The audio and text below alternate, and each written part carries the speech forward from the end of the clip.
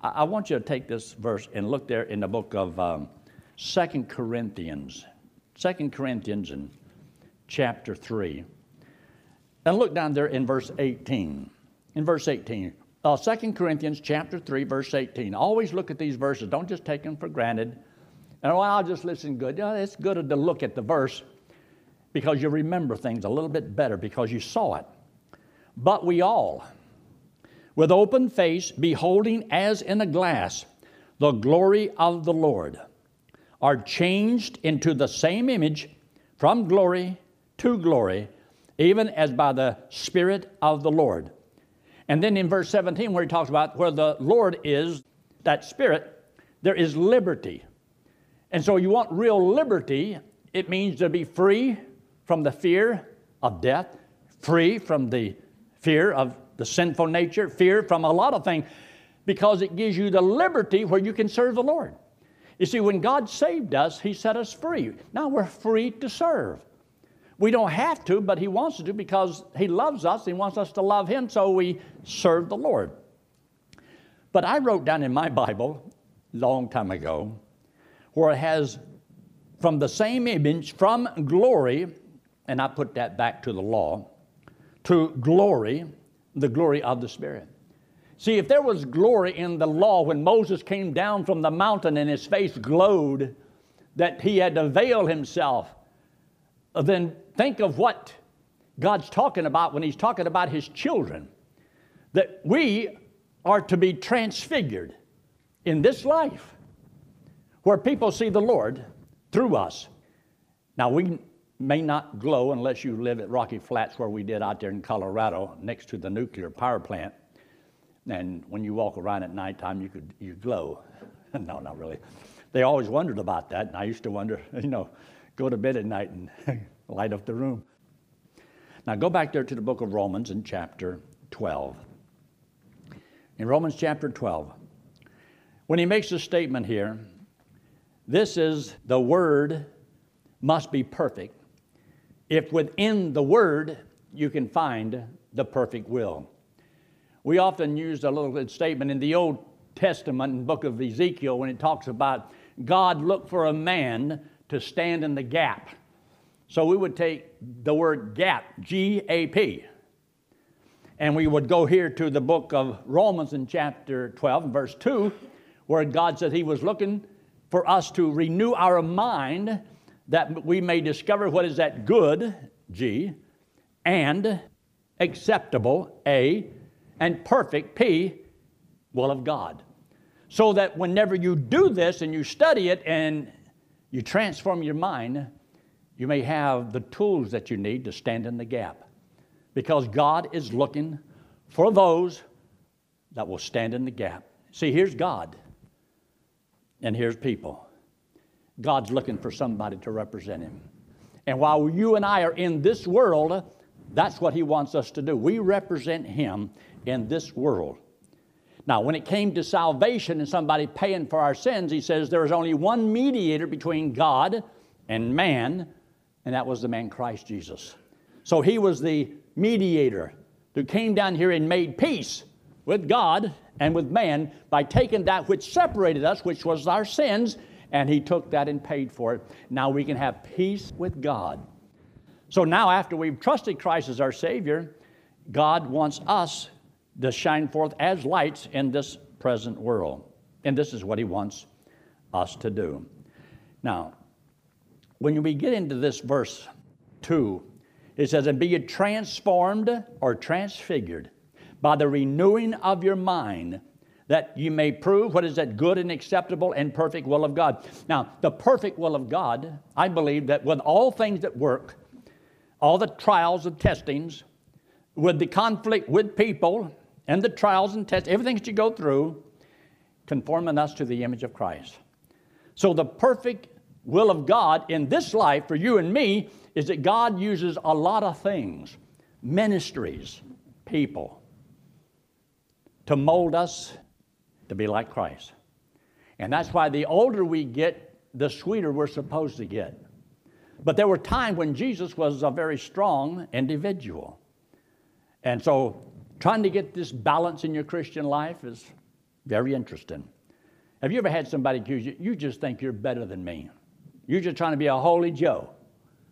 And so you've got to go through the persecution. And whatever they did to Christ, they will do to you. Now, look what he has here in verse 3. Now he begins to talk to us about one main thing. Now, from verse 3 all the way down to verse 8, it's kind of showing us the individual ministry, the individual growth in the Lord. And then from verse 9 to the end of the chapter, now you're talking about corporately, as the body, with each other. But you see, you can't do anything corporately until you can learn how to walk with the Lord yourself. You must learn how to stand between you and God. And as you study the Scripture, it says, and Noah walked with God. They walk with God. They walk with God. So you've got to learn God's Word to work on you so that you will know what God wants you as an individual to be. Now, hold your place right here and just look there in chapter 10 of Romans.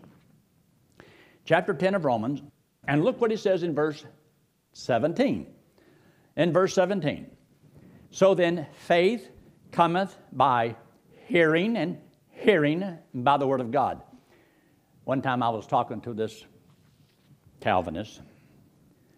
He says, don't you know that faith is the gift? I said, okay. I says, is it a faith that God gives to the lost man in order to be saved? Yes. And he says, even in the book, the Bible, it talks about the gift of faith. He says, it's in the Bible. I said, you mean in Corinthians when he talks about the gift? Yes, that's where it's at. Gift of faith. I said, do you ever look at that and see, aren't those gifts that the Holy Spirit gives to those who already believe? How can you take that verse and apply it to the lost? I says, that's gifts of the Holy Spirit to the body, people who are already saved. Ooh. Every once in a while I like to slap them gently, and then sometimes with a 2x4 right over the head. But I want you to see this. Faith cometh by hearing, and hearing by the word of God. So God says that we're to study His Word, and as we study the Word of God, and as we believe the Word of God, our faith will grow. So according to the measure of our faith, what you have attained to, what you can trust God for, what you can believe about what God's Word says, then do it. Do according to the Word. And you'll find that many times in the Gospels where Jesus says, be it unto you according to your faith. Your faith. What you believe. What you want. What you can trust God for. And so faith cometh by hearing, hearing by the Word of God. So this is why we want to teach the Word of God, so people can hear the Word of God and their faith can be increased. Because your service for the Lord is going to be in direct ratio to what you believe, your faith. So go back there to the book of Romans in chapter 12, verse 3. For I say, through the grace given unto me, to every man. See, this is more of an individual thing on how you think, and not to think of yourself more highly than you ought to, but realizing that in order for God to transform your life, He has to transform the way you think. So all success and all failures start and begin within the mind. Actions are born within the thoughts of your mind. So he says in verse 3, to every man that is among you, not to think of himself more highly than he ought to think, but to think soberly, being sound in his thoughts, according as God hath dealt to every man the measure of faith. But hasn't the book of Romans told us where faith comes from? Faith cometh by hearing, and hearing by the word of God. So that's how you renew your mind. And it is God's will that we do what we know we're to do. hold your place right here and look at this verse there in the book of Philippians. Look in Philippians and chapter 3. Philippians in chapter 3, when the Lord tells us, I press toward the mark for the prize of the high calling in Christ. He says in verse 15, let us therefore, as many as be perfect or mature, be thus minded. See, growing in the Lord, making these decisions, choosing these things, is according to how you're thinking. You've got to change the thinking of people. See, what's wrong in America is that they're voting, in a sense, for like a socialistic type of government, where most people are. Because that's how they have been taught and trained in most of our colleges and universities. That's just the result of their teaching. You want to change the way they think, then you've got to go back and re-educate them. And so how long will that take? We're in a heap of trouble, boy. Now look what he says in Philippians in chapter 3. He says, and if in anything you be otherwise minded, God shall reveal even this unto you. In other words, I believe that if you want to grow and to mature in the Lord will let you learn the things that will help you to grow. But whenever your heart becomes hardened, you will no longer be able to see, you will not mature, and you're going to be put on a shelf. But notice what it says in verse 16. Nevertheless, whereto we have already attained, let us walk by the same rule. Let us mind the same thing. Live according to the light you now have. It is the will of God for God's children to obey the truth they already know. And when you start obeying that truth, God will give you more and more and more. And you'll keep learning and growing in the knowledge and so forth. And it will be a great blessing to you. Now go back to the book of Romans in chapter 12. So we're talking about you as an individual. Because you see, you're not responsible for what everybody else does and doesn't do. You have to grow strong yourself. Find out, what does it take for you to grow in the Lord? What does it take for you? And be careful that you don't lead somebody else in the wrong direction. Like some people say, I don't have to study the Bible. So you say that to somebody else, so okay, well, I don't either. I don't believe in going to church. I'm strong, I don't have to go to church. Okay, somebody else said, well, if you don't have to go, I don't either. Somebody always picks up all these little cliches, and we throw them out like nothing, and next thing you know, somebody's life could be totally ruined because of it. Because there's people that are weaker in the Lord. Now, he says here in verse 3, for I say, through the grace given unto me, to every man that is among you, not to think of himself more highly than he ought to think, but to think soberly, according, and this word you need to kind of mark it because it's down here about 3 times here, according as God hath dealt to every man the measure of faith. For as we have many members in one body, and all members have not the same office, so we being many are one body in Christ, and every one members one of another. A lot of one. Having then gifts differing according to the grace that is given to us, whether prophecy, let us prophesy, according to the proportion of faith. Hold your place right here, and I want you to see this. Look over there in the book of Ephesians in chapter 4. The book of Ephesians in chapter 4. You'll notice that the Lord is the one who started the church. He's the one that organized it, laid the foundation, called the apostles, the prophets, and sent them out, and all the things that's been done. He kind of lets us know what all this is about. And you'll notice what he says in verse 4. There is one, just like we're reading over there in the book of Romans. There's one body, one Spirit, even as you're called in one hope of your calling, one Lord, one faith, one baptism, one God and Father of all, who is above all and through all and in you all. But unto every one of us, individually, is given grace according to the measure of the gift of Christ. In other words, whatever the ministry is that you can accomplish at the level wherever you are, it will be according to the faith that you have already attained to.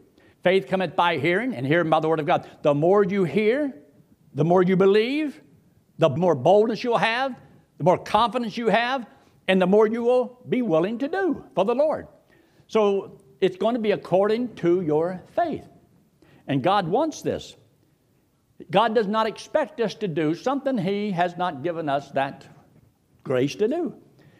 I don't believe God requires me to do anything I can't do.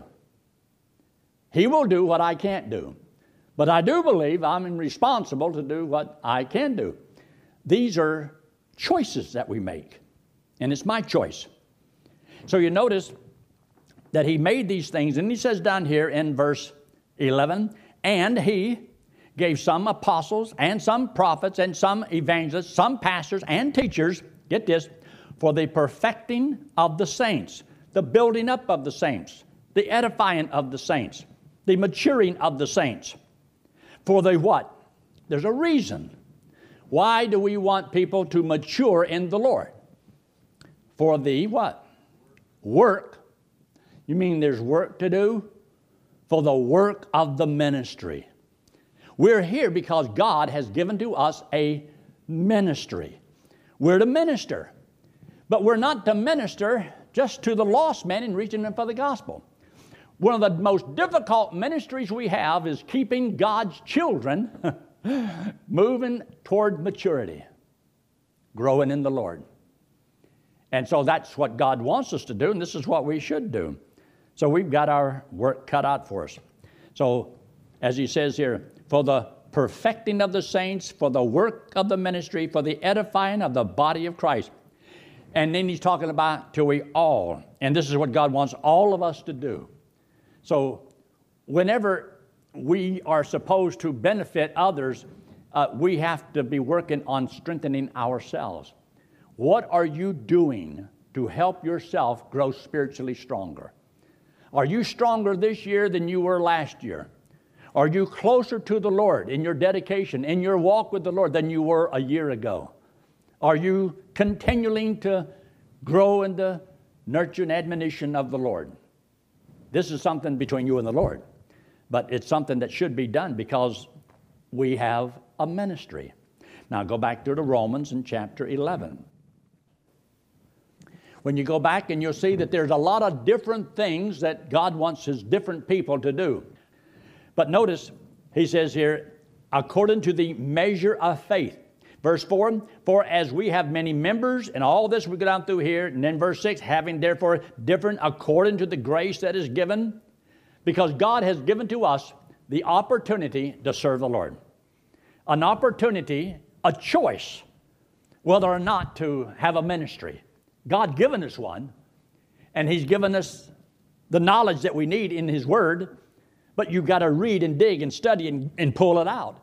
And you've got to find a place where you feel comfortable in serving the Lord. And it may be a lot of work, it could be whatever, but according to your faith, be it unto you. Now, look down in verse 9. Let love be without dissimulation or hypocrisy. Abhor that which is evil. Cleave to that which is good. See, all of these things He's telling us to do, they're choices, choices, choices. And God says that our choices make a difference. He just spent chapter 9, 10, and 11 telling us about the choices that God gave to Israel and how that God chose how He's going to do things, and then He gave to man the freedom to choose according to what God wanted them to do, to obey or disobey, to hear or not to hear, and the consequences they had to live with. And the consequences of them rejecting Christ has been almost 2,000 years out of the land. Pretty good penalty, isn't it? Now, we're smart. We wouldn't make that same dumb decision, would we? Because now it's us. It's our life. It's me. It's you. It's here. It's now. decisions to make. Decision time. I love a sermon that I preached a long time ago, but I heard somebody else preach it before I did. Multitudes, multitude in the valley of what? Valley of decisions. From the Old Testament, valley of decisions. And so there's people who making the wrong decisions. You see, if God saves a person, gives them eternal life, and if every child of God would dedicate themselves to the Lord, make the right decision, and would not conform to the world but be transformed by the renewing of their mind, you realize we'd have a revival in this world. We could shake the world. Just God's children. We could shake the world. But lo and behold, it's not been done that way. Now, when he says down here in verse 12, rejoicing in hope, I have in rejoicing now for tomorrow. Rejoice now for tomorrow. As I sat in Bible class in colleges, and I had to sit there and realize I am learning now for tomorrow. This knowledge that I have right now, I couldn't see how I would ever use it. I'll never need to know this. I'll never need to know that. And now that I've gotten out of Bible college, 50-something years now, or 48, 49, I have used and I think needed everything that I have ever been taught. But at the time, I didn't think I needed it. But the one thing that will be a blessing to you is if you learn, I'm learning things now. Even by the things you go through, all of your trials and tribulations, your heartaches, your heartbreaks, the despair, everything. I'm learning something now because God wants me to use this tomorrow. I'm going to need this tomorrow. Because, you see, I believe God doesn't waste my time. I believe God is teaching me. And after 74 years, I think I'm still learning a few things that I can still use tomorrow. Now, notice, when he says the word hope, you're talking about you believe that your service will pay off. When he says you reap what you sow, you see those last three words in verse 11, serving the Lord. Serving the Lord now because you believe that doing right will pay off. Do you believe that? Do you believe that if you do right, you're going to win eventually? When you get to heaven, God's going to reward you for that. And that God keeps the books and God knows it all. Therefore, that's what keeps you from losing it, from going nuts. Because you're patient. You can wait on God. You and I have an advantage the world does not have. But God does not want us to be conformed to this world, but be transformed by the renewing of your mind, that you may prove what is that good and acceptable and perfect will of God. So evidently, God does have a perfect will for His children. He has something for us. Overall, I do believe that when we talk about growing and maturing in the Lord, so that we mature and will be more like the Lord would want us to be. Look up here. This hand represents you and me. The wallet represents all the bad things that we've ever done. You see, God made some decisions years ago. I don't know how long ago. But God loved me. That I cannot explain except that He does. I believe He needed somebody to love, but why me? Why you? But He does. And you know what's interesting is that God doesn't have anybody He loves more than you. Now, He don't love you more than them, but He doesn't have anybody He loves more than you. He loves us. And the payment for our sin is eternal separation from God in hell. He loves us, wants us to go to heaven, and to go to heaven we have to be perfect, as righteous as God. And none of us are righteous. We have all sinned, come short of God's perfection. That's why we needed a Savior. This hand represents Jesus Christ, God in the flesh. He came into the world because He loves us, hates our sin because our sin separates us from the Lord. So Jesus Christ came into the world. And see, the way we are, we'll never be like the Lord. Impossible. Because, see, the Lord, He's perfect. He's righteous. He's just. He never does anything wrong. How are we going to ever be like the Lord? We can't. And don't matter how hard we try, we'll never be like Him.